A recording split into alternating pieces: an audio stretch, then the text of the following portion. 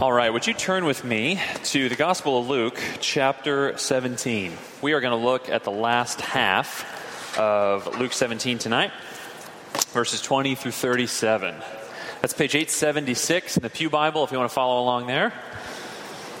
Luke 17, 20 through 37, page 876. All right, let me read this for us. Being asked by the Pharisees when the kingdom of God would come, Jesus answered them, "The kingdom of God is not coming in ways that can be observed. Nor will they say, 'Look, here it is,' or 'there,' for behold, the kingdom of God is in the midst of you." And he said to his disciples, "The days are coming when you will desire to see one of the days of the Son of Man, and you will not see it. And they will say to you, 'Look there,' or 'Look here.' Do not go out or follow them. For as the lightning flashes and lights up the sky from one side to the other, so will the Son of Man be in his day.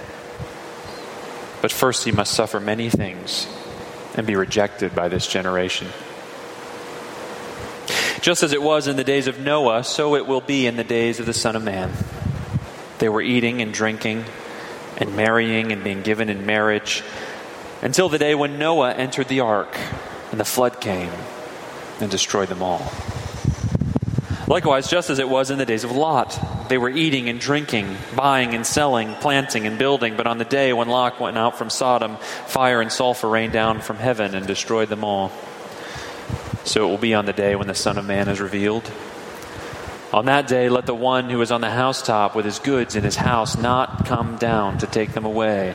And likewise, let the one who is in the field not turn back. Remember Lot's wife. Whoever seeks to preserve his life will lose it, but whoever loses his life will keep it. I tell you, in that night there will be two in one bed. One will be taken and the other left. There will be two women grinding together. One will be taken and the other left." And they said to him, "Where, Lord?" And he said to them, "Where the corpse is, there the vultures will gather." Let's pray together. God, we are grateful that you are a speaking God. Lord, you spoke our very universe into existence. God, you continue day after day, night after night to pour forth speech from the things that you have made. You spoke to the people long ago through your prophets. Lord, most of all, you have spoken to us through your Son, Jesus Christ, and through his apostles. And Lord, we thank you that you continue to speak to us through your written word. And by your Spirit, you take these words and impress upon us what you want us to hear for our life, for our spiritual good. So God, we pray that you would give us ears to hear what your word says and what your Spirit is saying to us tonight. For Jesus' sake, amen. Well, friends, I think it's as easy as reading a newspaper or taking a walk around your neighborhood or maybe even just looking into your own heart. It's about as easy as those things to realize that the world is not the way it's supposed to be. Wouldn't you agree? There's suffering and injustice, there's crime and hatred, there's bitterness and grief, and none of this, we know, biblically speaking, is how the world was meant to be. God created this world good in the beginning. And he created us, humans, to live under his good authority as our king. He made us in his image even, to be stewards of creation and to cultivate the joy and the energy of creation and to redirect it back to the praise of God, its creator. But that's not what we really see in the world right now, is it? Instead, we humans have gone our own way and rejected God's kingship over us, tried to become our own kings and our own rulers, and in the process we've spoiled the world, we've marred our relationships, and worst of all, we've fractured our relationship with God. So the story of the Bible then, really, is a story of God becoming the one and only King of his creation once again. The Bible is a story of how God rescues us and rescues his world from its rebellion. The story of the Bible, in other words, is the story of the kingdom of God. It's the story of the reign, the rule of God coming to make things right. The Bible even teaches us that one day God will come and he will reign, and even sin and death will be destroyed.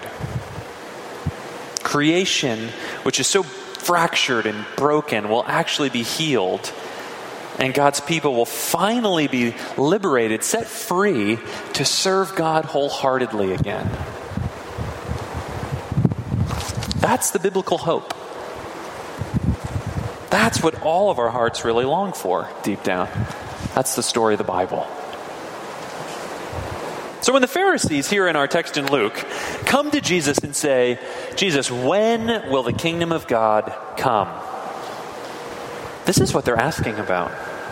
They're asking, when is God finally going to break into his broken creation just like the prophets promised? When's he going to come, and when is he going to deal with our enemies who are oppressing us and trampling on us? When is he going to come, and when is he going to vindicate us and release us and set us free? When is God going to come with his righteous creation restoring reign? When is he going to come and make things right again? Jesus, when is that going to come? And to that question, Jesus gives a twofold answer. First, he answers the Pharisees in verses 20 and 21 of our text, and then he answers a little more to his disciples in verses 22 and the rest of the chapter. And this twofold answer that Jesus gives is completely essential for us as we follow Jesus today. We've got to keep both of these things in mind as we follow Christ. And remember, that's what these middle chapters of Luke are all about, following Jesus. How, as followers, as disciples of Jesus, should we understand, in this case, the coming of God's kingdom? And how does understanding it rightly, the way Jesus describes, how does that make a difference in our lives and in our life together? So let's look at Jesus' twofold answer, and then we'll end talking about some applications, some implications of that. And the first point of Jesus' answer is this, in verses 20 and 21.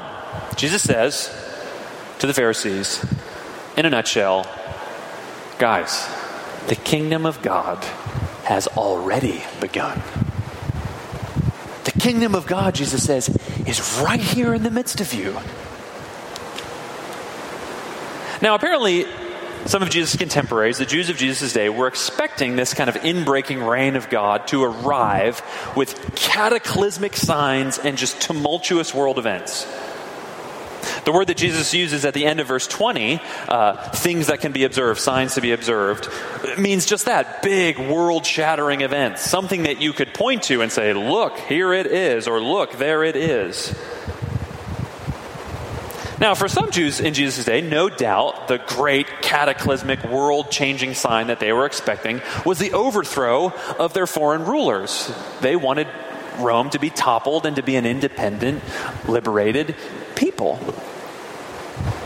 Maybe for others it was a more sort of spiritual thing that they were looking for. In the Old Testament, God showed up powerfully in the midst of his people. Fire and cloud in the wilderness at the tabernacle. When Solomon dedicated the first temple, God's glory came down and no one could stand up. It was so palpable. Maybe some people were looking for that kind of sign. A visible sign of God's presence in their midst. Whatever it was, they thought that the coming of God's kingdom, his world-healing reign, was going to be accompanied by these sort of blatant, cosmic signs, something you could see in a just unmistakable way. And there's a way in which we can sort of think similarly today. We can look out at the world and wonder, what is God up to? Where is he? We see all the suffering in the world. We even see our own personal struggles to be holy, to live a godly life. We see our constant failures to follow Jesus the way we should. And we think, maybe God's just not here. Maybe his reign must not have come yet. But Jesus tells them, and he tells us, that God's kingdom is not going to arrive with fireworks and fanfare and stars falling from the heaven. It's not going to come with those kind of signs. He says the kingdom of God is already in the midst of you. Right now, it's already begun. And of course, we know what Jesus means by that, don't we? There's a little bit of dramatic irony happening in the text here. If we've been following Luke's sort of historical account of Jesus' life in his gospel, we know that what Jesus means by this is that in his own person, in his own presence, in his own ministry, the kingdom of God has come. The world-healing reign has started in Jesus. The blind are receiving their sight in Jesus' ministry. The lepers are cleansed. The lame are walking. The brokenhearted are receiving comfort and welcome. And best of all, sinners are receiving forgiveness. There's a way in which each of the mighty works that Jesus has been doing throughout his ministry has been a sign that God is putting the world right again. The kingdom's already in the midst of you, Jesus says. It's like C.S. Lewis's Lion, the Witch, and the Wardrobe, that great children's book. Do you remember how under the witch's power, Narnia is always winter and never Christmas?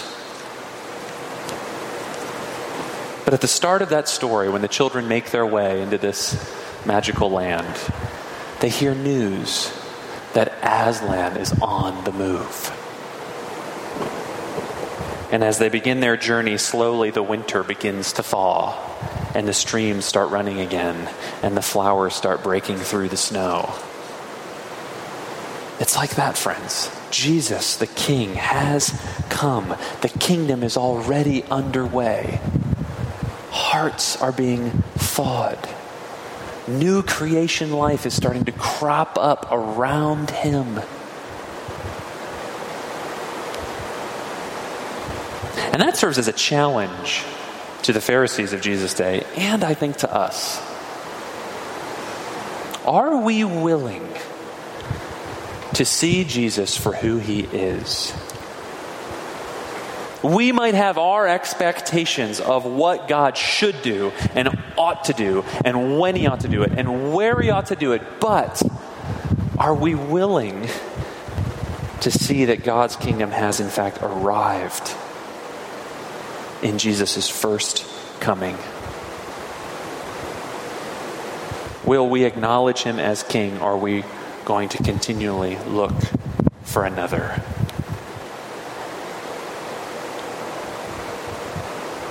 But after telling the Pharisees that the kingdom of God is already present, already on the move in his own person and ministry, and in the hearts of those who are believing and following him, then Luke's story kind of continues in our passage. He's sort of back on the road with his disciples. And as he continues on the road with them, he teaches them more of what they need to know about all of this. And in verses 22 through 37, Jesus tells us, secondly, not just that the kingdom has already begun in his ministry, but that the kingdom of God is not yet complete. That there's still more to come. There's still a great day, Jesus says, a day when the Son of Man will be revealed, as he puts it in verse 30. Now, if you've been reading the Gospels, you'll know that one of the ways that Jesus often refers to himself is through this title, the Son of Man. And where do we see that? Well, you see it in a couple places in the Old Testament. Psalm 8. What is man that you are mindful of him, or the Son of Man that you care for him? But then more importantly, in Daniel 7. Daniel 7 is an Old Testament prophetic text where Daniel sees all the sort of kingdoms of the world represented by these grotesque animals. And then he sees one like a son of man. Someone who's truly human amidst all of these creatures. one like a Son of Man who comes and to whom God gives a reign of righteousness and goodness and peace that will never end. So you see, when Jesus is taking this title and applying it to himself, he's making a very stark claim that he is the one who's coming to begin God's kingdom, to finally put things right. And Jesus says here in our text that there's coming a day when the Son of Man will be revealed. Don't you see, it would have been easy for the disciples, and again, I think it's always a danger for us already today too. We hear that the kingdom of God's already come in Jesus, that God's on the move already, and then we can start to think, well, does that mean that this is all there is? Is what we're experiencing now in the here and now, is that all we should expect? And Jesus says, no, there's more to come. You see, friends, Jesus came the first time in his first coming. He came in humility as a servant, ultimately to suffer for our sins. But again and again and again in the Gospels, Jesus teaches that he's going to come a second time in glory to reign and to judge. Look at some of the things that Jesus tells us here about his coming again. First, it's going to be unmistakable. Verse 24, like lightning flashing from one end of the sky to the other. You're not going to miss it. No one's going to wake up one day and think, oh, Jesus came back? I didn't hear that. I didn't check my news app on my phone. No, friends, like lightning ripping across the sky, you're not going to miss it. So don't be led astray then, he says, by anyone claiming to have some secret insight into Jesus' return. This isn't something that you can calculate. And certainly don't be led astray by false prophets or false Christs even saying, look, here I am, or look, there he is. Don't follow them, Jesus says. When I come, it's going to be unmistakable. You're not going to doubt it. But then he says it's not just going to be unmistakable, it's also going to be unpredictably sudden. Jesus says it'll be like the days of Noah and the days of Lot. And in the days of Noah and in the days of Lot, which are Old Testament characters in the book of Genesis, people were doing what people do. They were going about their everyday lives. They were eating and drinking. They were marrying and being given in marriage. They were buying and selling. They were planting and building. And then suddenly, without notice, the end comes. The king arrives. Life is going on as normal, and then all is different. So it's unmistakable, it's unpredictably sudden, but it's also going to be total. When Noah entered the ark, the floods fell on everyone, Jesus says. When Lot left the city, the fire fell on them all, we read. No one will be excluded on that great day when Jesus returns. Every human being, friends, will stand before the world's rightful king and give an account. Which of course makes sense, doesn't it? If God has created each and every one of us in his own providential, sovereign plan, then doesn't it make sense that he would also call each one of us to account before him, the very giver of our life? And this unmistakable, sudden, total inbreaking of God's righteous rule will also be individual. Look again at verses 34 and 35. From the same bed, from the same workplace, one taken, one left. You see, friends, it won't matter on that day how close you are to the church, how close you are to godly friends. It won't matter if your parents are believers, or if your spouse is a believer, or if your best friend is a believer. It won't matter if you work for a Christian organization. None of that will do you any good if you yourself are not in a saving relationship with the King. The God who created you and the God who sustains your every breath will one day bring history to its completion, and you yourself will stand before God and you will give an account. God will dignify you in that way, but God will also hold you accountable in that way. And then when hearing about this great total judgment, the disciples ask, "Where, Lord?" Which I feel like is one of those sort of disciple-esque kind of questions. They seem to always be asking the wrong questions at the wrong time. Here Jesus is talking about a worldwide, history-consummating act of redemption and judgment. And the disciples say, "Where's that going to happen?" And Jesus answers with a common expression of the day, sort of a common saying. He says, "Where the corpse is, there the vultures will gather." Which is a sort of sober way of saying, you won't miss it. It's going to be unmistakable, impossible to miss. It's going to be total.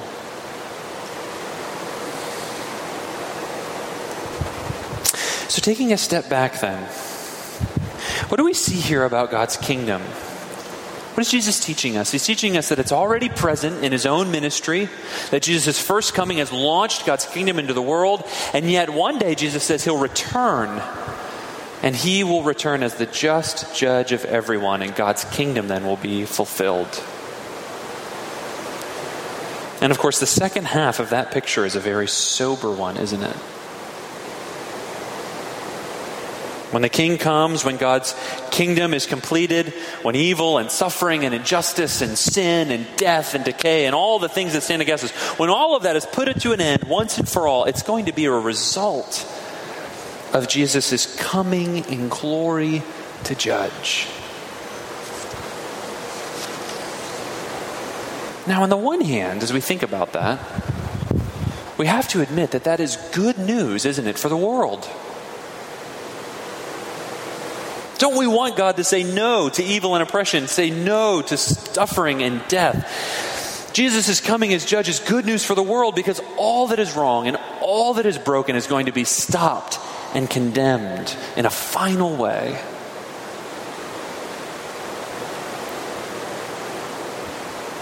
But friends, if it's good news for the world, it also pushes a deeper question, doesn't it?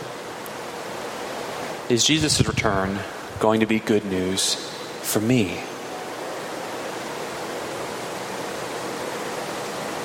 If the Lord Jesus Christ will come to judge, where will I stand before him? Will I have spent my whole life just pursuing creature comforts, eating and drinking and buying and selling and building and planting, which are not bad things in themselves. These are things that can be done to God's glory.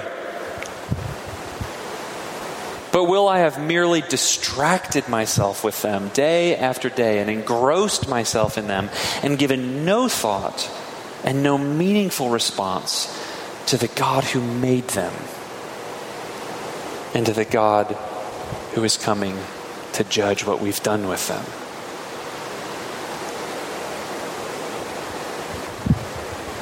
Of course, it's easy as Christians to think about people out there, right? People out there are the ones who are getting engrossed with all that stuff. But what about those of us who profess to be Christians? Are we like Lot's wife? Lot's wife outwardly identified with God's people at the time. She was a part of the people of God. And yet inwardly her heart was wrapped up in loving the things of this world more than she loved God. Friends, will you and I on that great day to come look back longingly in our hearts to the goods in our house, to the produce in our fields? We might profess, we might claim to be followers of Jesus, but really, what are our hearts actually wrapped around? What thing have we taken our calendar and just wrapped it around and spent all of our time doing? What thing have we taken our money and invested it in and wrapped it into? What have we taken our energies and our passions and have we poured it into? What's that thing?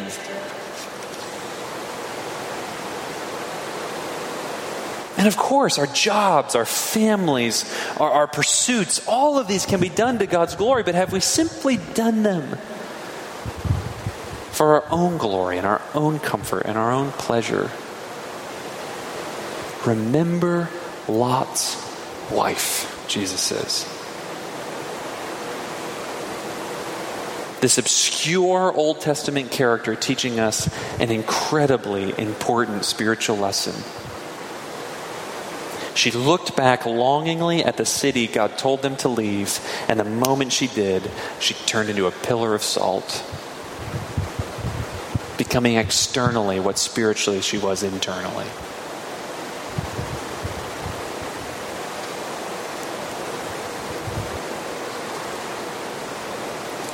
Friends, I think if we're honest and we look in our hearts, we see that if we aren't exactly like Lot's wife, we're at least Lot's wife-ish, aren't we? What's our hope then? How can we stand before Jesus on the great day when we know that our hearts are prone to wander? Lord, I feel it, as we sing. Look again at verse 25. In the context, Jesus is saying he will return as judge. He will return and make everything right. But first, verse 25, he must suffer many things and be rejected by this generation. Christ, the coming judge, friends, was himself judged. In his first coming, Jesus, the Lord of all, came and took the place of the guilty. And he let the sentence that we deserved on that last day, he let that sentence of condemnation come forward into history and fall on himself on the cross for us. Though he was innocent, he himself was taken away for judgment so that we could be left in God's favor and in God's righteousness.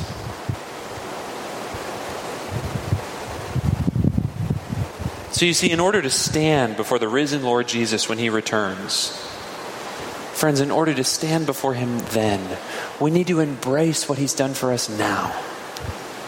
We need to take him as our king and confess that the death that he died was the death that we deserve to die. And what the Lord tells us that when we put our trust in him alone for salvation, that he will never turn us away. No matter how wayward your heart has been, no matter how many years you've squandered simply on everyday pursuits, chasing self, chasing money, Jesus says, if you come to me, I will not cast you out. You can come right now. You can come to me. And you can know that I've taken your sentence of condemnation and borne it away. That I've been carried away for you so that you can remain with me forever. Friends, is that true of you tonight? Have you taken hold of the King? Have you taken hold of the judge who was judged for you?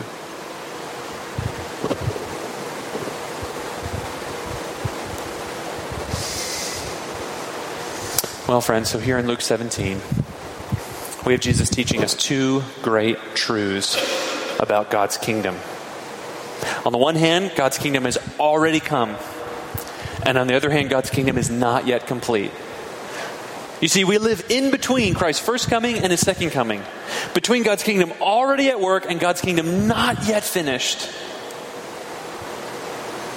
And real briefly as we wrap up, how do we live? What does it mean? If we hold these two things to be true, how does it change how we live now as his followers?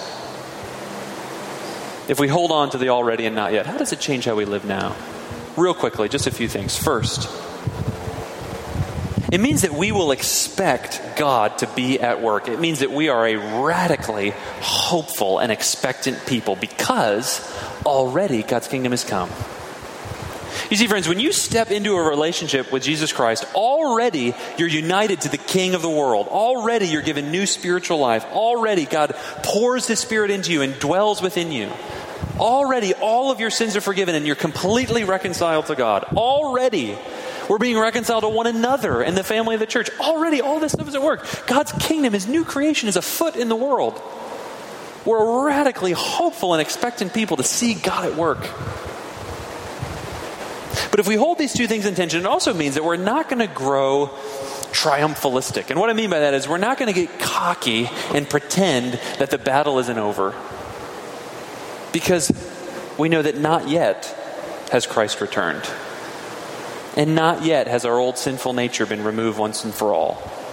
And not yet has Christ put an end to death and injustice. Not yet has God's kingdom been completed. So we don't act like it has. And that means, third, that we're not going to grow cynical as we do life together on the way of Jesus. You know, the cynic is someone who at one point had high and lofty ideals, and then they all came crashing to the ground when they realized that there's a real world out there. The cynic is someone whose lofty dreams just sort of crashed on the rocks of reality, and now they're just cynical about everything.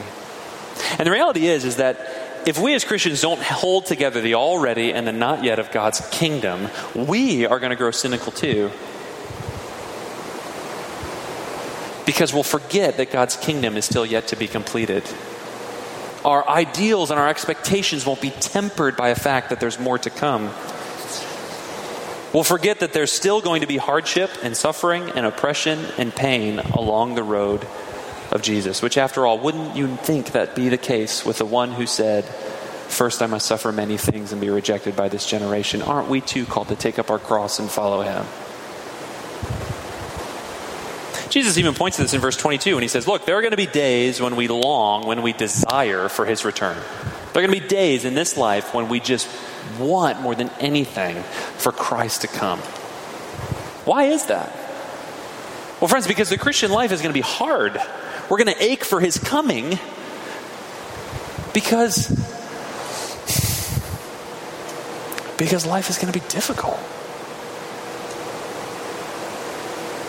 But the reality is that longing and that hardship isn't going to make us cynical.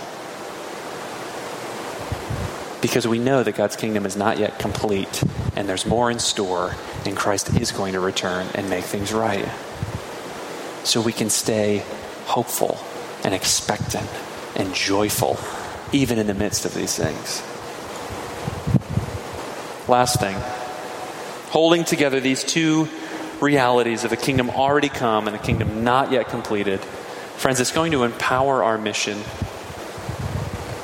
If you jump ahead to Luke's second volume, the book of Acts, what do we see there? We see the disciples going out in the power of the Spirit with the message of Jesus' death and resurrection, with the good news that Jesus is King.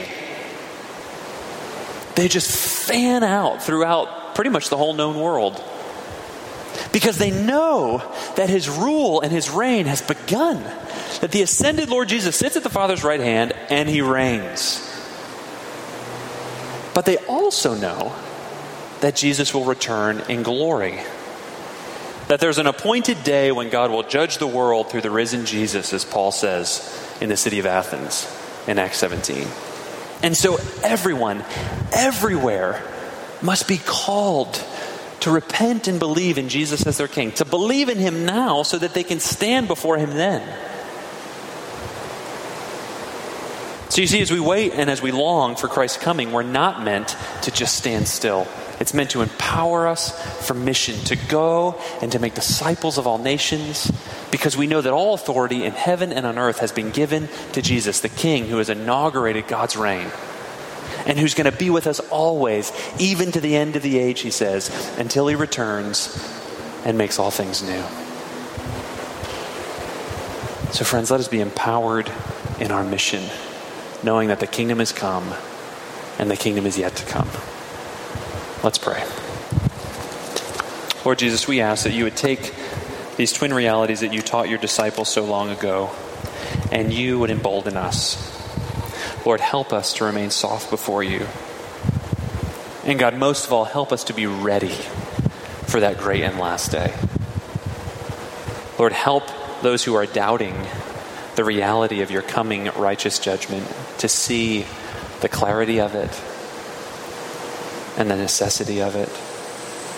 Lord, help those who are fearful or who are doubting about where they'll stand before you on the last day to know the assurance and the confidence that comes through resting in Christ as their crucified and risen King. And Lord, help all of us to live with great expectation and hope that you will work now in our midst and bring all things to their good conclusion. In Jesus' name we pray. Amen.